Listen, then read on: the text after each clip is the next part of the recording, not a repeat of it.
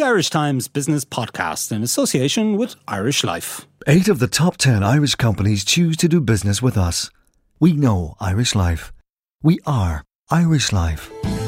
Hello and welcome to Inside Business, an Irish Times podcast with me, Dominic Coyle, filling in for Ciarán Hancock. Later, we talked to Eoin Kennedy about new employment and migration data published this week that threw up a couple of surprises. And Fiona Redden will join us to explain why investors in Irish forestry are unhappy. But first, Peter Hamilton has a roundup of some of the major business stories of the week.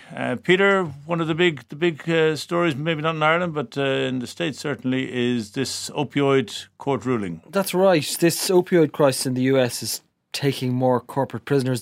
Earlier this week, the first to fall was Johnson & Johnson. A US judge has ordered that they pay €515 million.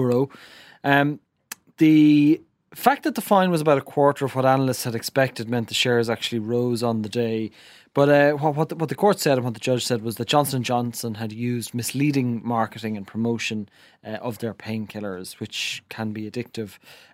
These were And there's the issue. When people think opioids, they think opiates, they think street drugs, things like that. But we're actually talking about painkillers that people across all countries take in huge quantities. That's the thing. These are prescription drugs. And I suppose, that, as you say there, that's what led one lawyer to describe Johnson & Johnson as a kingpin in the case. But, no, these are prescription drugs. And what happened in this case was that these painkillers were what happens daily is that these painkillers are overprescribed, which in the US in particular has led to a surge in overdose deaths.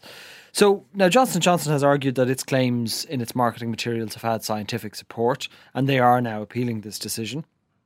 So look, I suppose a bad week for them, not as bad as we had initially anticipated. But possibly bad for the industry in as a whole. In fact, it's odd really. Why would Johnson & Johnson be implicated? Because as I understand it, in Oklahoma, the state where this ruling came about, they only account for 1% of the painkiller market, of these types of painkillers anyway. Ahead of the trial, Teva Pharmaceuticals and Purdue had settled. Now, I suppose the week has, or this story has taken another twist for Purdue. There was a media report this week that from NBC News in the US that Purdue Pharma, which makes the painkiller OxyContin, that they've offered to settle more than 2,000 lawsuits for between $10 billion and $12 billion. So they too obviously have been blamed for fueling this opioid crisis in the States. The first of those 2,000 trials, they're due to start in October. And Purdue, people may not be familiar, is controlled by the wealthy Sackler family. This will eat up a lot of their cash to deal with this if the settlement is correct. Purdue has not commented on the settlement. And of course, as you say, there's Teva is involved. And indeed, it's not just a US issue. I think there are two other companies that are involved among these cases that are going to be heard in October are Irish domicile businesses. Endo International and Mallinckrodt. Yeah. Yes. So, look, the thing is that this has the ability to spread now. Once these things start in the US, one would generally see that regulators elsewhere might take a look at this.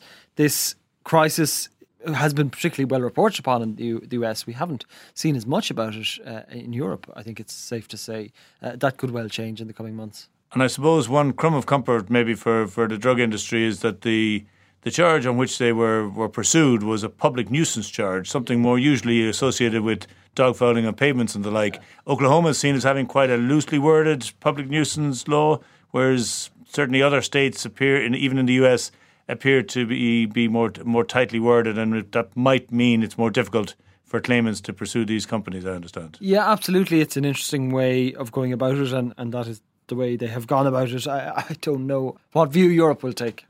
We'll wait and see, though. Okay, moving along then, maybe coming back home to a couple of big commercial property deals this week. One in particular, Lugala Estate up in Wicklow, which is probably one of the best known residential properties in the state generally. Yeah, this was an interesting one, I suppose, a sentimental one as well for some. This was the estate that was home to the late Guinness heir, Garrick Brown. So it has been sold. It was on the market for $28 million. It's understood to have been sold for significantly less than that. So what the buyer is getting for this estate, they're getting 5,000 acres, first of all. They're getting one residence, which is relatively modest in the scheme of things, which includes, so the main residence has 3 reception rooms and 7 7 bedrooms. So not as grand as one would expect for an estate of this size. And they also get 7 lodges and cottages scattered over the estate for their friends and family should they wish to visit. And this was an estate, there was quite a bit of pressure, I think, on the state to step in and purchase this. There was, because of the extent of the land, there was a suggestion that it could be used for tourism or something like that. It would be of value to the state. The state didn't come to an agreement in the end. We don't know why. Perhaps it was a financial thing, but we don't know why. So it has been a private buyer. There was interest from other quarters. Dennis O'Brien was said to be interested at one point, as were the Westons, who own Brown Thomas, amongst others. So there was interest in it. We don't know who the buyer is at this point in time. I'm sure that'll become clear in the not too distant future.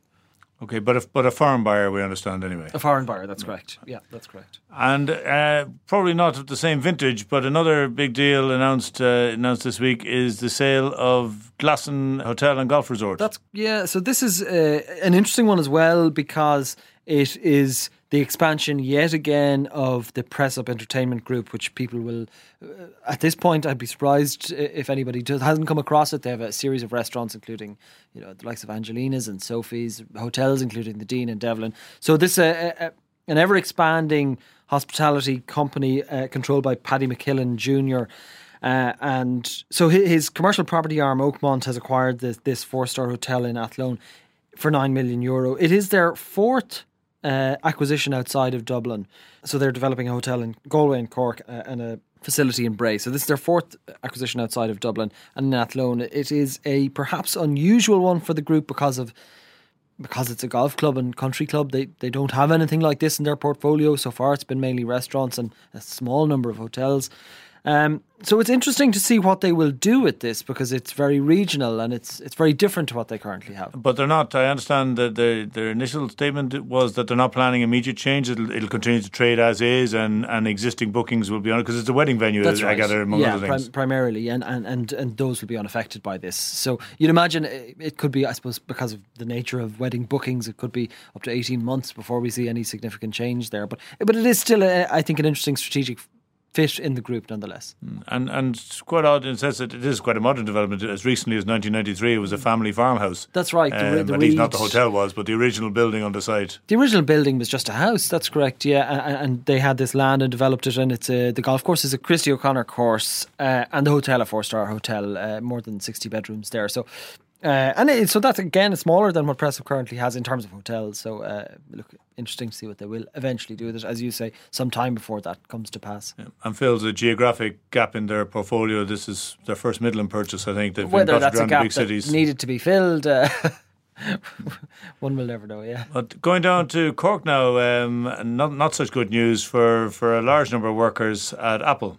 That's right. These were contract workers. So more than 300 employees at Apple's Cork facility have had their contracts ended.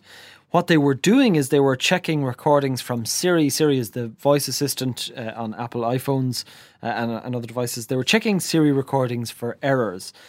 So Apple announced earlier this month that they were suspending the program in the wake of a story in The Guardian, which revealed that workers who were checking these recordings frequently heard confidential medical information, and on some occasions couples having sex while they were checking these recordings. So this prompted some unease on Apple's behalf, clearly, which led to them suspending the program. So the unease on Apple's behalf presumably was on The Guardian reporting it, because Apple must have known for some time that this was actually happening and it wasn't troubling their ethics too much at that point. Absolutely, exactly. So, and as a result of that, they have gotten rid of these contractors all across Europe, and these employees in Cork have been particularly badly affected because of the number of them and the size of the facility there.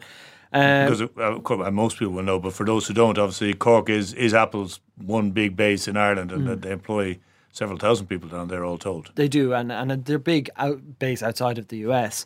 So all of these graders were employed through contracting firms. I say it is similar to what has happened in Facebook in the past. In terms of the content reviewers in Facebook, this is a similar thing in the sense that these wouldn't have been necessarily high earning employees and would have been on shorter term contracts. Look, they now effectively have left Apple. One ex-employee said in a report that there was no support for these employees. So now, this is the problem with some of these. I mean, as I understand it, there's no redundancy. There's 1 week's leave. Yeah. They had been suspended from work anyway since the start of August because the company had sort of thought they might return to these audits, but or these gradings as they call them, I gather. But now this would seem to indicate that these SIRI gradings will no longer take place. That it's gone. One would imagine it could well return in another guise, and it could well happen in the US on a smaller scale. Who knows what Apple will do, one of the most private public companies in the world, so it'll be interesting to see where they go. Okay, and finally, we can't let today pass at all without some reference to the rather extraordinary announcement by Boris Johnson that he intends to suspend the British Parliament for an entire month, so that they can't foil his plans to leave Europe if it comes down to a no-deal crash. We've been doing well avoiding Brexit on this podcast, but it can't be avoided today because, as you said, Boris Johnson today has said that he was scheduling the Queen's speech for October 14th. What that effectively does is it limits parliamentary time for lawmakers who wish to prevent the UK from leaving the EU without a deal. There are suggestions, rather, that what this could do now is prompt Jeremy Corbyn into holding a no-confidence motion, and that in turn could lead to Boris Johnson calling an election, which could well work in his favour to increase his parliamentary majority. What Sterling did on the day was it dropped against the euro and fell to 91 pence against the euro. So it's significant for Irish exporters and the Irish tourism industry. If this trend continues, we will see fewer British visitors as a result. And Nomura, the Japanese institution, they increased their odds of a no-deal Brexit to 44% versus their previous 40%. So it is getting a bit more tense, I guess. So not for the first time in the Brexit saga, Britain's constitutional crisis is Ireland's pain. Absolutely, and one would have to imagine that it will continue to be so if there is an election and Boris Johnson does get a majority. That's not necessarily to say that Europe will come to any sort of deal, so it could get worse again. Thank you, Peter. Join us after the break when Eoin Kennedy will discuss the latest jobs figures. Only 29% of us know how much we need to live on in retirement. Irish Life is changing that with Empower, a new approach to company pensions that helps change the way your employees think about their future. For more, go to irishlifeempower.ie or talk to your pension consultant. We know Irish Life. We are Irish Life. Irish Life Assurance plc is regulated by the Central Bank of Ireland. All information sourced for Irish Life, June 2015. Welcome back. Key figures on the economy are closely watched at this time of year by Minister for Finance Paschal Donohoe as he studies his options for Budget 2020. This week, the Central Statistics Office published its latest figures on employment in the Irish economy. Eoin Kennedy, who has been crunching the numbers, joins me to explain what it all means. Eoin, you'd start perhaps maybe by explaining what the figures are and their import. Okay, well, what we got yesterday was two batches of numbers. The first was the Central Statistics Office Labour Force Survey, which is the official data source for the labour market here, and we got migration stats, which includes the number of people coming in and out of the country on an annual basis. So the Labour Force Survey was the one I was crunching and looking at most closely, and that showed that the annual increase in employment in the 3 months to the end of June, the second quarter of this year, rose by 45,000 or 2%. Now, that was a slight moderation on previous quarters, but it was still very positive. The figure showed that employment grew in about 11 of the 14 sectors that the CSO covers. It shows that also unemployment fell by 13,500, 9.4% in the year to the end of the second quarter. The headline rate of unemployment, however, was revised up to 5.3%, which is yet another revision. Now, what seems to be going on here is in the CSO's stats, they basically project forward on the basis of their quarterly numbers, and the monthly numbers then can suddenly be revised. So we were actually down at 4.6%, and now we're back up to 5.3%. Now, the CSO said this situation isn't ideal, but they're constrained by their methodology. Yeah, and this isn't the first time the CSO has had to look again at methodologies. We've had it with the economic growth figures recently and all the rest of it. So the CSO is consistently looking at how it compiles its data and trying to fine-tune projections and try to make them as accurate as possible. because obviously we report them, a lot of people interpret them, so it's kind of important to get them as good as we can. And the problem is the monthly numbers are constantly being revised by the quarterly numbers. So there we have it. I think they're examining whether this is the best situation to have. So anyway, basically the headline figures are good, but that's not the full story, is it? No, it's not the full story. I mean, the annual growth rate did drop to 2%, which is the lowest one we've had for a while. But perhaps even more worrying is that there was actually a fall in employment in the second quarter by around 20,000 or 0.9%. Now, that's the first absolute fall in the seasonally adjusted figure for several years. 7 years exactly. So, and it's probably the worst performance since 2011. There's two ways of looking at this. The CSO were quick to point out that there was a large rise in the Q1 figure, and that with statistical smoothing and the adjusted numbers, there was a fall then in the second quarter. They put it down to statistical methodology. Now, some of the analysts then said, well, is this the first kind of flicker in the sky of the Brexit uncertainty? Is it international trade tensions causing a general slowdown elsewhere? So those issues which have been circling the Irish economy for a number of months, even years, are we seeing the first evidence of this? It's very difficult to tell. We'll need a number of quarters before we can say something. Absolutely. One quarter on its own, we keep him more not to see in isolation. And in fact, your colleague Simon Carswell, who was reporting on the migration and population side of these stats, noted that the data showed that in this quarter, more Irish people had left the country than immigrants have returned to the country, which is also an indication that there's maybe just some tipping point beginning to come. Yeah, it's an interesting one, that, and obviously, the emigration thing is very emotive for us back here, but the figures also show that 61,000 people came into the country during the same period, which is the kind of year to April. So at the moment, the economy is still attracting an influx of foreign labour. But yeah, as you say, it's pretty emotive to have that level of emigration, I should say, eclipsing the net inward migration. And of Irish nationals, I should say. And people are coming to this country. Presumably, the unemployment rate for foreign nationals coming in is also still continues to be encouragingly low. So there's no sense that the economy is topping out, or that we actually can't afford to accommodate these people coming into the country. One of the sectors that we've been told needs foreign nationals to come in and boost the numbers has been construction. But it was one of the sectors this time around that didn't exactly show it was booming ahead, at least in employment terms. No, it's been kind of one of the stellar performers of the Irish employment circuit for the last number of years. And as we know, there's been a kind of big uptick in building, both commercial and residential. But the figures now for the second quarter show that it broadly flatlined. So a lot of people have been looking at this number, wondering what's going on. I mean, some analysts believe maybe, in terms of office construction, it's very visible around Dublin. There's cranes everywhere, but maybe have we reached a sort of peak level of office construction? And developers maybe are reining in. On the residential side, then, we've seen a marked slowing in headline inflation and a pickup in unsold stock. So those things may be playing on the minds of people planning to invest in the sector or people planning to develop. Right. And you mentioned analysts. Broadly, do they have a consistent view of what these figures mean, or what do they have to say? No, there's like everything in the Irish economy, there's a few more negative suggestions that this may be the beginning of a sort of more global downturn that would affect a small open economy like Ireland. And then there's analysts saying, well, look, we've had stellar growth for a number of years, a number of quarters, and the thing has to kind of moderate. And you can see that we're kind of reaching near full employment, albeit those figures are moving up and down.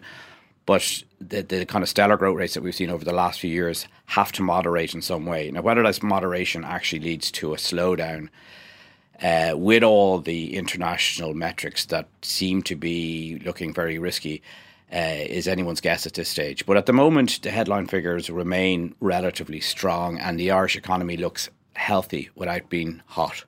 Okay.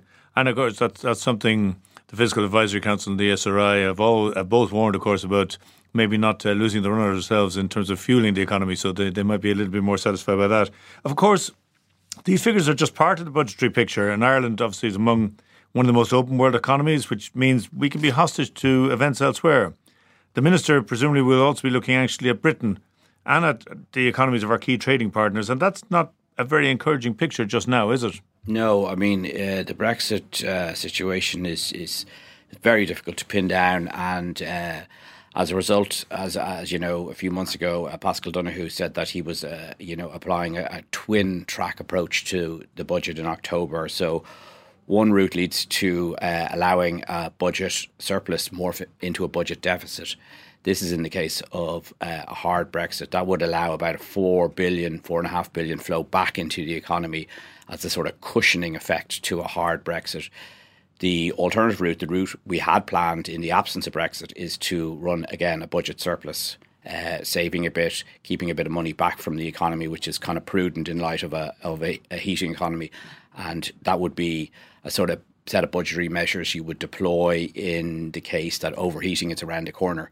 So at the moment, it seems the economy is on a knife edge, potentially moving one way, potentially moving the other. Very difficult to predict what is going to happen. I know Minister Donoghue has suggested in September he'd have a clearer picture of where the UK is going. At the moment, with today's manoeuvrings in the UK, it would seem that the prospect of a hard Brexit is inching that bit closer. But I mean, who would make a call at this stage? Okay, and also we hear talk of Germany heading for recession, the US slowing down, both key areas for us.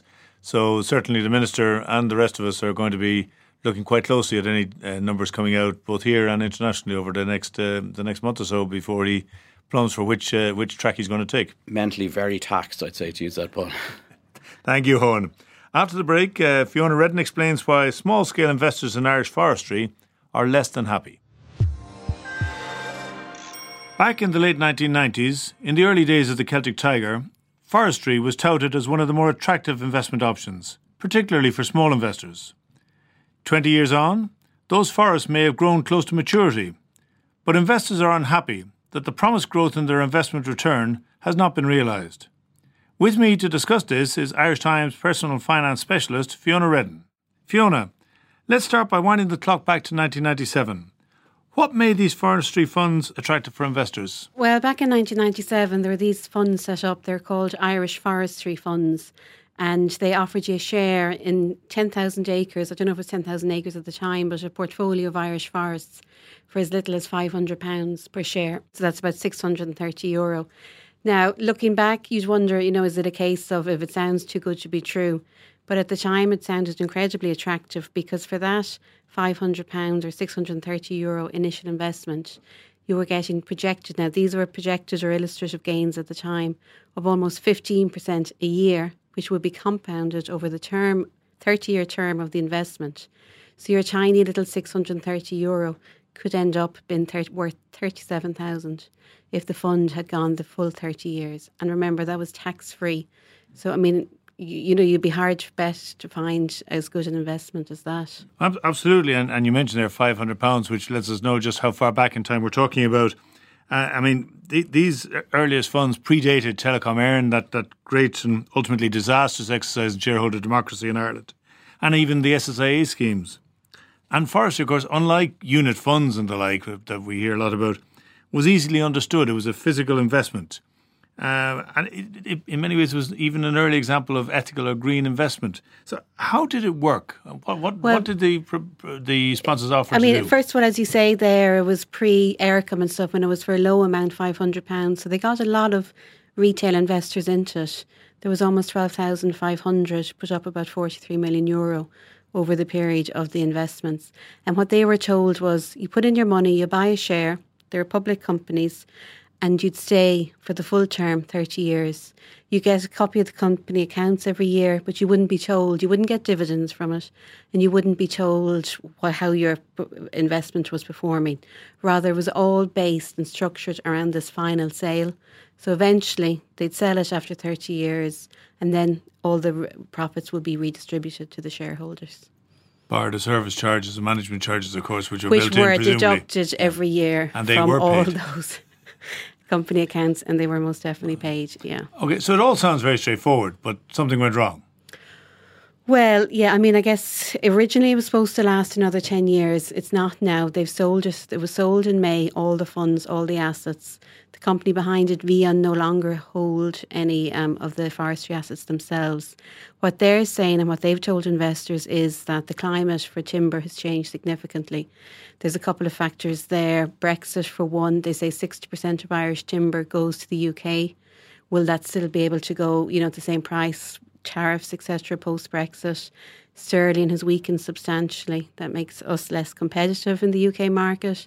There are other factors. There's this afforestation across Europe, the spruce bark beetle, which is leading forests across Europe to have to fell a lot of timber, reef plant there. And so all this timber is coming to the market again. Some of it's coming into the UK, which, as I said, is one of our big markets. So they would argue that it's a very tough market out there at the moment for forestry, that they were offered, so they were made an offer, sounded good, it did give the shareholders a profit, and so they decided to sell.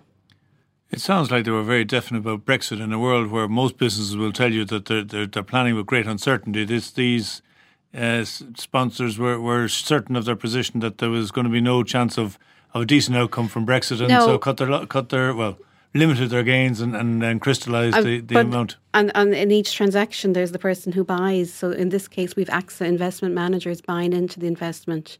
They obviously say they feel that there's great opportunity in Ireland, which I guess has raised the ire of the shareholders who say, why now? If you could have waited another 10 years.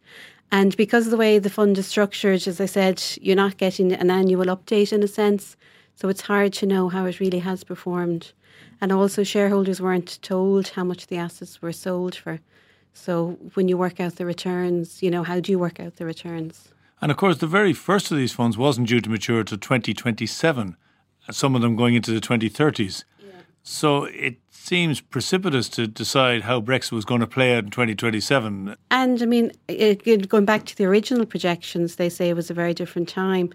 But of course, I mean, we went through Ireland being broke and the funds weren't sold then. So, I mean, it's difficult. You can understand why investors are somewhat sceptical about why now, when, as you say, there's still plenty of time there to turn it around. So that's what the sponsors have to say, the whys and wherefores.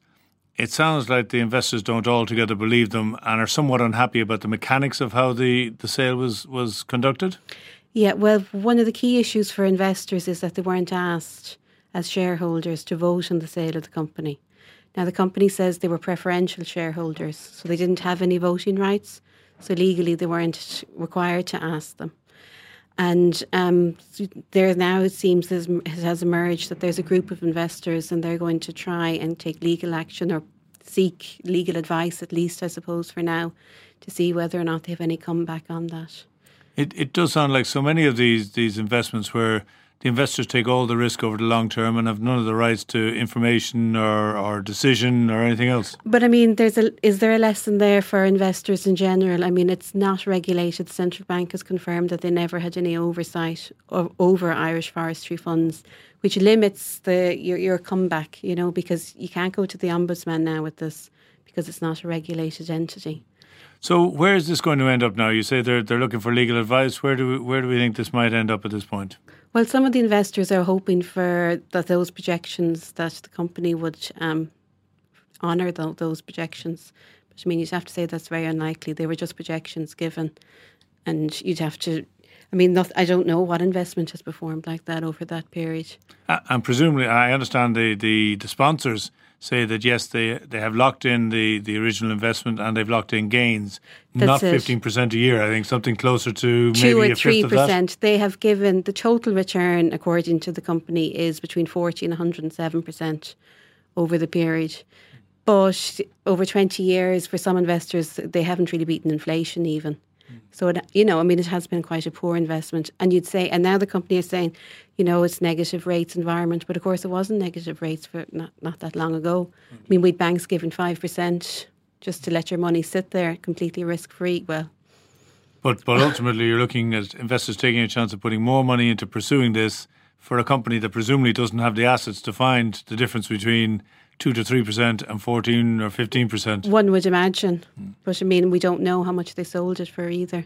which is what the investors would say. So a cautionary tale, especially in this era of looking at ethical investment and green investments and sometimes unregulated investments that look nice and promise to make you part of a better world. If it sounds too good to be true, possibly sometimes it is. Fiona, thank you very much. Today's podcast was produced by Declan Conlon and Jennifer Ryan with JJ Vernon on sound. Until next time, goodbye and thanks very much for listening.